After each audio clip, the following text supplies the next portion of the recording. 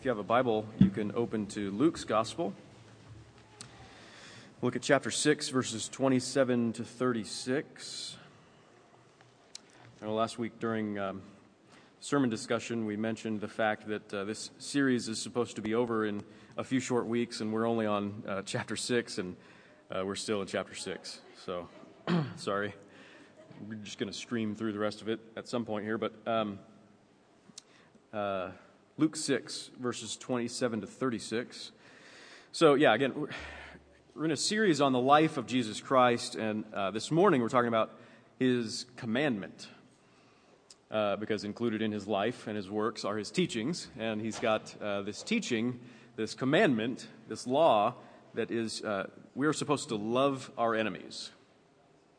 Love your enemies. We live in a society, I think, that has taken the edge off of this commandment because most people are generally pretty nice to each other, right? We're supposed to be nice. You're supposed to be polite and friendly. We've made it difficult even to think of who might qualify as our enemies because everybody's so nice to each other. It's really not very nice to say that someone is your enemy, right? But it's not that we actually don't have enemies. It's just that we've mastered the art of illusion, tricking ourselves into thinking that we don't live in the midst of a world of enemies. And that's a frightening thought. It's an unbearable thought to have enemies. So, we let's just all agree to minimize the enmities in our lives. Can we all just get along, right? Makes things easier for everybody. And if we can manage that, then what use do we have for this impossible ethic? If we can manage to just be nice to everybody, and everybody's nice to us, and can't really think of many enemies that we have, what use do we have for Jesus' command, his impossible ethic here? Loving your enemies is impossible. If you really know what it means, loving your enemies is impossible. It means more.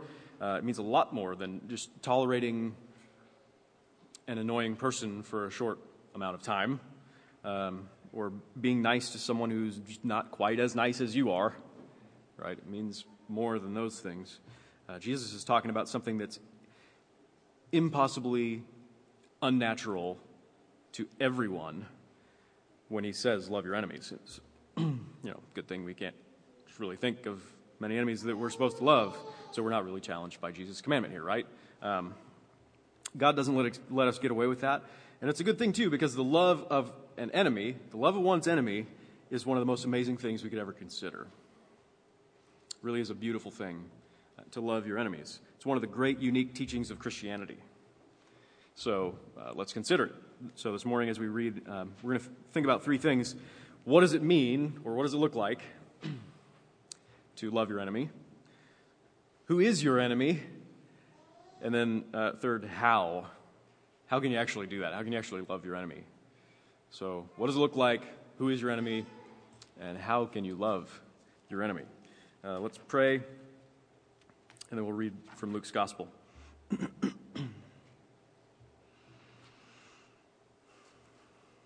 Father, as we come to you this morning to consider your word, we ask for your help. We wouldn't know you. We wouldn't know your grace.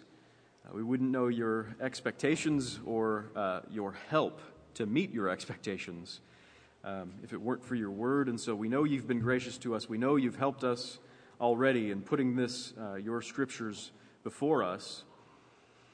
And we pray that you would do the special work of making us able to read and hear your word and not resist it, not reject it, because that is our natural tendency as people who are bent against you, as rebels and your enemies. And so we pray that you would overcome our natural enmity, our natural resistance to your word, that you would help us to receive it, to be changed by it more and more into the likeness of Jesus Christ, our Savior, in whose name we pray. Amen. Jesus said, I say to you who hear, love your enemies, do good to those who hate you, bless those who curse you, pray for those who abuse you. To one who strikes you on the cheek, offer the other also. And from one who takes away your cloak, do not withhold your tunic either. Give to everyone who begs from you, and from the one who takes away your goods, do not demand them back. And as you wish that others would do to you, do so to them. If you love those who love you, what benefit is that to you? For even sinners love those who love them. If you do good to those who do good to you, what benefit is that to you? For even sinners do the same. If you lend to those from whom you expect to receive, what credit is that to you? Even sinners lend to sinners to get back the same amount. But love your enemies, and do good, and lend, expecting nothing in return.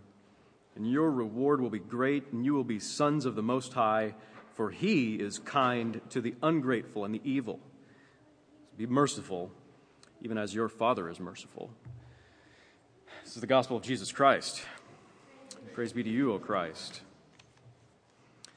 So what does it mean to love your enemy? What does it look like? We have an amazing example of it in many accounts of those who suffer persecution, especially in what many of the Christian martyrs have said at the time of their death. You know, read through a book like Fox's Book of Martyrs and see the way that they called not upon God's judgment, but upon God's mercy for the people who were burning them at the stake or whatever they were doing to them. But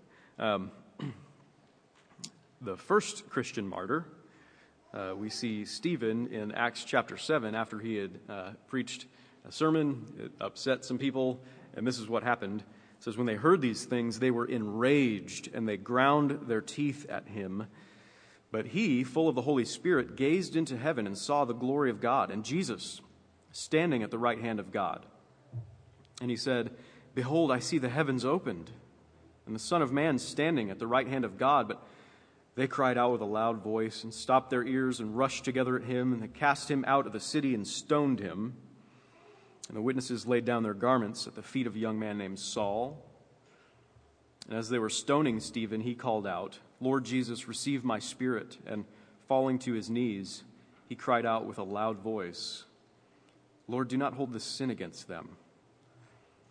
And when he had said this, he fell asleep. He died. Lord, do not hold this sin against them.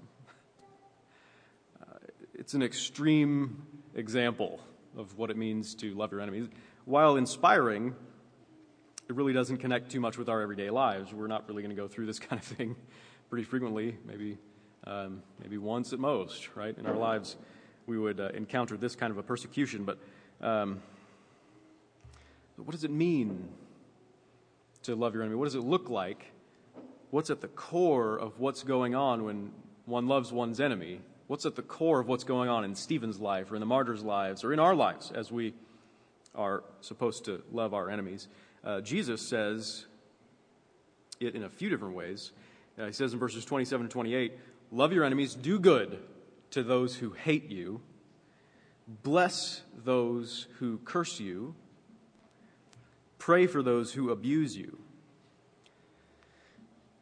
So those are some examples. It means a lot of things. When other people express hostility towards you, when they reveal hostility against you, don't express or reveal the same thing. Express or reveal a favorable disposition toward them. When others reject you in various ways, don't reject them back. Accept them and welcome them and give to them. When others write you off or they laugh at you, don't disdain them. Don't try to cut them down, but build them up and pray for them that they would be built up. When people don't pursue your good, when they even actively pursue your harm, you pursue their good. You be a friend to them. As Yvette read in the Old Testament reading from Proverbs 24, do not rejoice when your enemy falls, and let not your heart be glad when he stumbles. Do not say, I'll do to him as he's done to me. I'll pay the man back for what he's done. So just kind of a side note, this business about loving your enemies is not to say, let's ignore justice. Right? Let's not ignore justice and righteousness. That passage from Proverbs was interspersed with, I don't know if you heard it, Proverbs advocating for true justice. And God gave the pursuit of justice, the righting of wrongs, and the doing of all right, He gave the pursuit of justice to the community. And one day He will bring about perfect justice in all the world.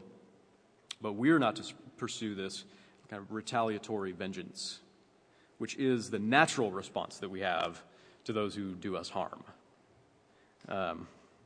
Which is basically our judging and taking justice into our own hands as individuals, which is inevitably going to be perverted justice, distorted justice, right? So, but it's not to say ignore justice. There should be justice, and one day there will be justice. But we're not to pursue it for ourselves, and we're not to delight when our enemy falls, right? So, Jesus' commandment to love your enemies, it means more than just not getting back at them for what they've done. It means more than just kind of walking the other way and not fighting back. It means working for their good. It means even going out of your way to work for their good, right? It says in Exodus 23, if you meet your enemy's ox or his donkey going astray, you shall bring it back to him. It's not an easy thing to do, wrangling an ox or a donkey for your enemy. You shall bring it back to him. If you see the donkey of the one who hates you lying down under its burden, like it can't get up because it's got too much on its back, you shall refrain from leaving him with it. You shall rescue it with him. You're going out of your way to do good for your enemy. So here's a modern example maybe. Let's say you have an enemy in the workplace. It's someone who spoke poorly of you to your boss and ended up with the promotion that you wanted. I want the promotion. He speaks evil of me. I don't get the promotion. He gets the promotion. That hurts. That makes you very angry. And one day you see your enemy overwhelmed, about to fail in his job, maybe get demoted, maybe even get fired.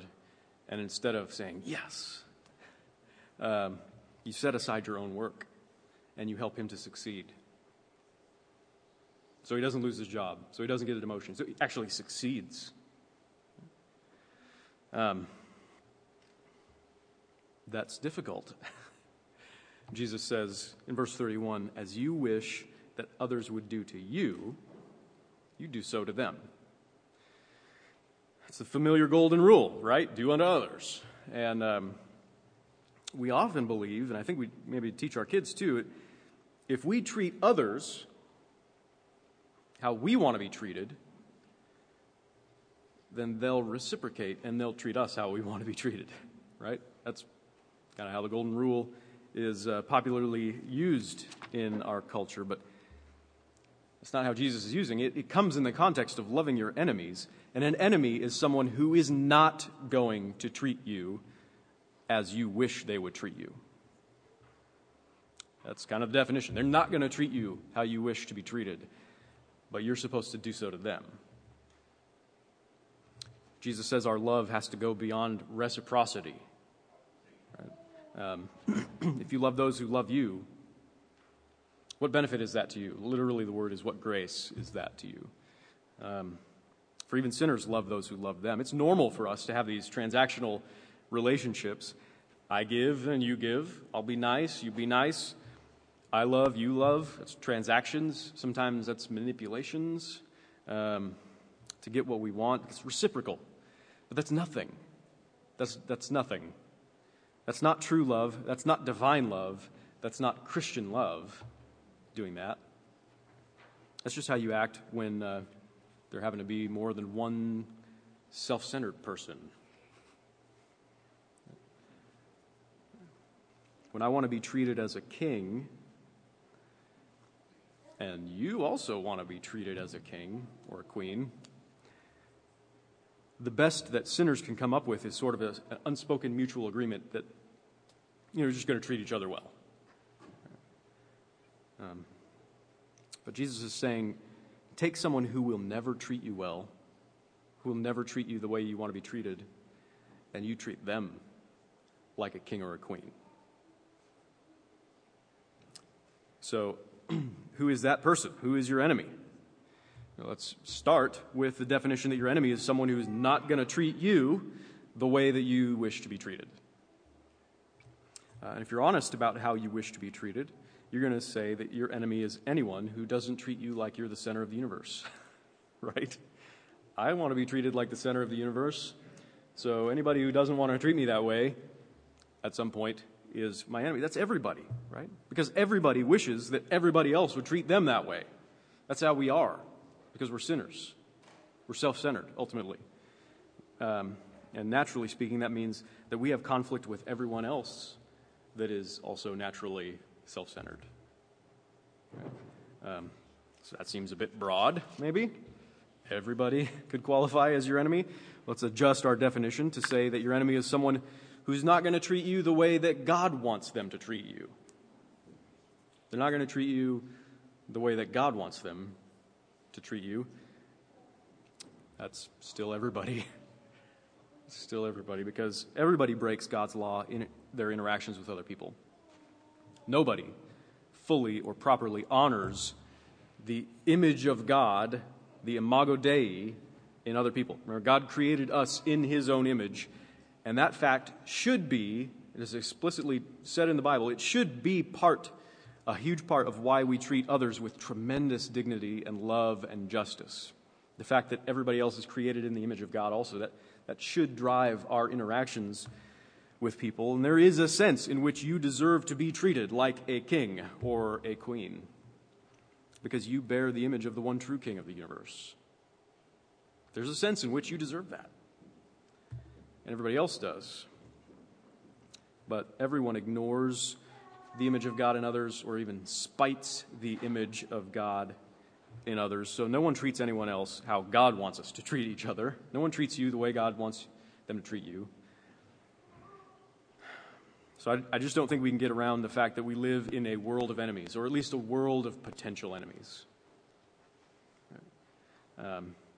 Even inside the church. Even inside the church, as we often consider one another, we find that we've got enemies. You know, relationships are usually complicated. They're tangled messes. We can't figure out who's at fault, who's wrongfully angry or wrongfully hurt, or it's a tangled mess. Unfortunately, there are people in the church who dislike us, right? There are people who dislike us, people on whom maybe we're naturally inclined to take vengeance for the way that they've treated us, even in the church. So, good news, you've got many more opportunities to love your enemy than you thought you did. You've got a lot of opportunities to love your enemies. It's especially easy for us to see our enemies as those who mock us or abuse us for being Christians in particular. That's probably the main enemy that Jesus is describing here as he's teaching his disciples. But any relationship with anyone at any moment could hold hostility. It could be a chance for you to do what Jesus is talking about here. Right? It could be someone who's actively persecuted you for your faith. It could be someone who has deliberately hurt you in a relationship. It's someone who's unintentionally offended you, who's slighted you, who has ignored you. Someone who just hasn't treated you as you wish to be treated, or not actively sought your good according to God's law. It's a range. There's a spectrum here, right? Other people are on this spectrum of enmity, really. So how can you love your enemies? Because it seems like a pretty tall order, right? Someone is not going to reciprocate love to you. You're supposed to love them. You're supposed to give to them and bless them and pray for them. They're not going to treat you how you want to be treated, but you're supposed to treat them how you'd want to be treated. Plenty of psychologists would say that that's self-destructive. Don't do that. You got to look out for number one. Those people don't matter as much as you do. Psychological trauma awaits those who love their enemies. Jesus knows that loving your enemies is more than difficult, it's more than painful, it's more than self-destructive. It's more than self-destructive. It's impossible. Self-centered people who ignore the image of God in others, like we do, we don't love our enemies, we don't do good to them, we don't bless them, we don't pray for them or give to them, John Calvin said, no one will ever come to obey this precept until he has given up self-love. Until he's given up self-love. It's only possible to truly love your enemies if you are not ultimately self-centered, self-protective, self-advancing. It is only possible to truly love your enemies if you are merciful and gracious, slow to anger, and abounding in perfect, steadfast love and forgiveness. Who does that sound like? That only describes one being, and that is God. And in fact, that's exactly what God said about himself in Exodus 34. He's revealed himself to be merciful and gracious, slow to anger, abounding in steadfast love and forgiveness. God doesn't just have love. Love is not just something God gives to people or shows to people. God is love because God is a Trinity. God has his being as three persons in perfect self-giving communion. Right? God is love of other in a way that we cannot begin to fathom. And love of enemy is the perfect love of other. It's the perfect love of other. You can't get more other than enemy. So love of enemy is the perfect love of other. So only the triune God, the God who is eternally and infinitely love of other, only the triune God perfectly loves his enemies. And it's only in this God do we find real freedom from our self-love, freedom to begin to love our enemies and treat them the way that we'd want to be treated. You don't need to know God in order to have a reciprocal transactional love. That's normal. You don't, for sinners. You don't need to know God for that. But to love those who don't reciprocate, you have to know God. You have to know this God. And that's why Jesus addresses his commandment in the very first words of our passage, to you who hear. It's to you who hear, right? Those who have ears to hear, is throughout the Gospels, it's those who respond to Jesus with trust rather than rejection. It's like sheep who recognize and respond to their shepherd's voice. Those who hear are those who know God through faith in Jesus Christ, who are assured of a familial relationship with God. God is our Father. If you're assured of that, then you hear his voice. And it's to you who hear that Jesus says, love your enemies. He says, love your enemies in verse 35 and 36. And do good and lend, expecting nothing in return. And your reward will be great, and you'll be sons of the Most High. For he is kind to the ungrateful and the evil. Be merciful, even as your Father is merciful. This passage is not saying that you will become sons or daughters of the Most High if you love your enemies. It's you will be like. You will display the family resemblance. You will be like your Father, who is merciful, the Most High, if you love your enemies. So this presupposes the relationship with God where we have him as our Father. Be merciful as your Father is merciful. That presupposes that relationship. Your Father is merciful. Be merciful like him. Reflect his love of enemies in your love of enemies. And the only way that this is possible is when you know that he is your Father because his love has overcome your enmity. His love has overcome your enmity. It's one of the most amazing things that we can consider is that the Most High God loves his enemies. That's who the Most High God is the one who loves his enemies. It says in Romans 5, while we were still weak, Christ died for the ungodly.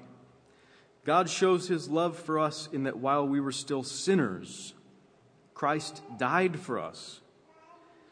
While we were enemies, we were reconciled to God by the death of his Son. It's the kind of God that he is, to give his Son's very life for people who were his enemies.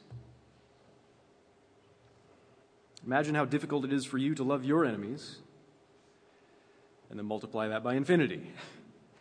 Right? And then you've got the magnitude of God's merciful love toward you. Toward you. That he would give up the life of his Son for someone like you and me. Right? He is kind to the ungrateful and the evil. That's us. Right? We're the ungrateful. We don't reciprocate. We're the evil. We don't deserve God's love. He loves people who don't reciprocate his love. He loves people who don't deserve his love. The Father is merciful, and his Son is merciful. Right? He laid down his life for people who certainly don't treat him as he deserves, in order to treat them, to treat us, as he deserves. He, Jesus, is the true Son of the Most High. He's the one who perfectly loves his enemies. And that was us. And it was of us that he said from the cross, Father, forgive them, for they know not what they do. Of all the people who never deserved to have a single enemy, and he loved them all perfectly. The world was full of his enemies. We are the ones who put him up there on the cross, and we laughed at him as he died. And he said that of us. Father, forgive them. They know not what they do. He loved us. He did good to us. He blessed us. He prayed for us. He gave his life for us. He pleaded that his Father would treat us like he deserved to be treated. He treated us like he deserved to be treated. Jesus shares his sonship with us. He is the Son of the Most High, and he shares that with us. We don't deserve it, but he shares it with us. And so through his Spirit, we're united to him so that we actually are truly sons and daughters of the Most High God, the one who is merciful. So everything that is his, everything that belongs to the true Son of the Most High, everything that is his is ours because of his mercy. And that means that the Spirit of the Son of the Most High is ours. And his Spirit lives in us. And now it's no longer we who live, but Christ who lives in us. As Paul says in Galatians, it's no longer we who live in our distorted self-love. It's Christ who lives in us by his Spirit, who's the Spirit of the love of other, the Spirit of the Son of the Most High, the one who truly loves his enemies. In him we're free from self-love. We're free to love others who are ungrateful and evil to us. We're free to be merciful, even as our Father is merciful. And that freedom is a beautiful, delightful thing. That freedom to truly love your enemy is a beautiful thing. Everybody marvels at it when someone loves their enemy. It's beautiful when we see it in Jesus. It's the most beautiful thing in the whole history of the universe when we see it in Jesus. It's beautiful when we see it in Stephen and in the other martyrs, when they forgive those who have hated them, when they love those who have, and they pray for those who are killing them. So probably none of your enemies will do this to you, even if they wanted to. But even if they did, we can more than endure that kind of a treatment, that kind of a hostility. It can be a joy to follow Jesus in selfless love for our enemies. By the Spirit, we can call upon God to forgive our enemies. They can take what belongs to us and we can give them more. They can speak evil of us and we can build them up and speak well of them. They can work against us and we can pursue their good. They can treat us with disdain and we can treat them like royalty. Because that's exactly how our relationship with God went. We were his enemies and now we're his sons and daughters of the Most High because of his grace. So let's delight to be merciful even as our Father is merciful. Amen. Let's pray together.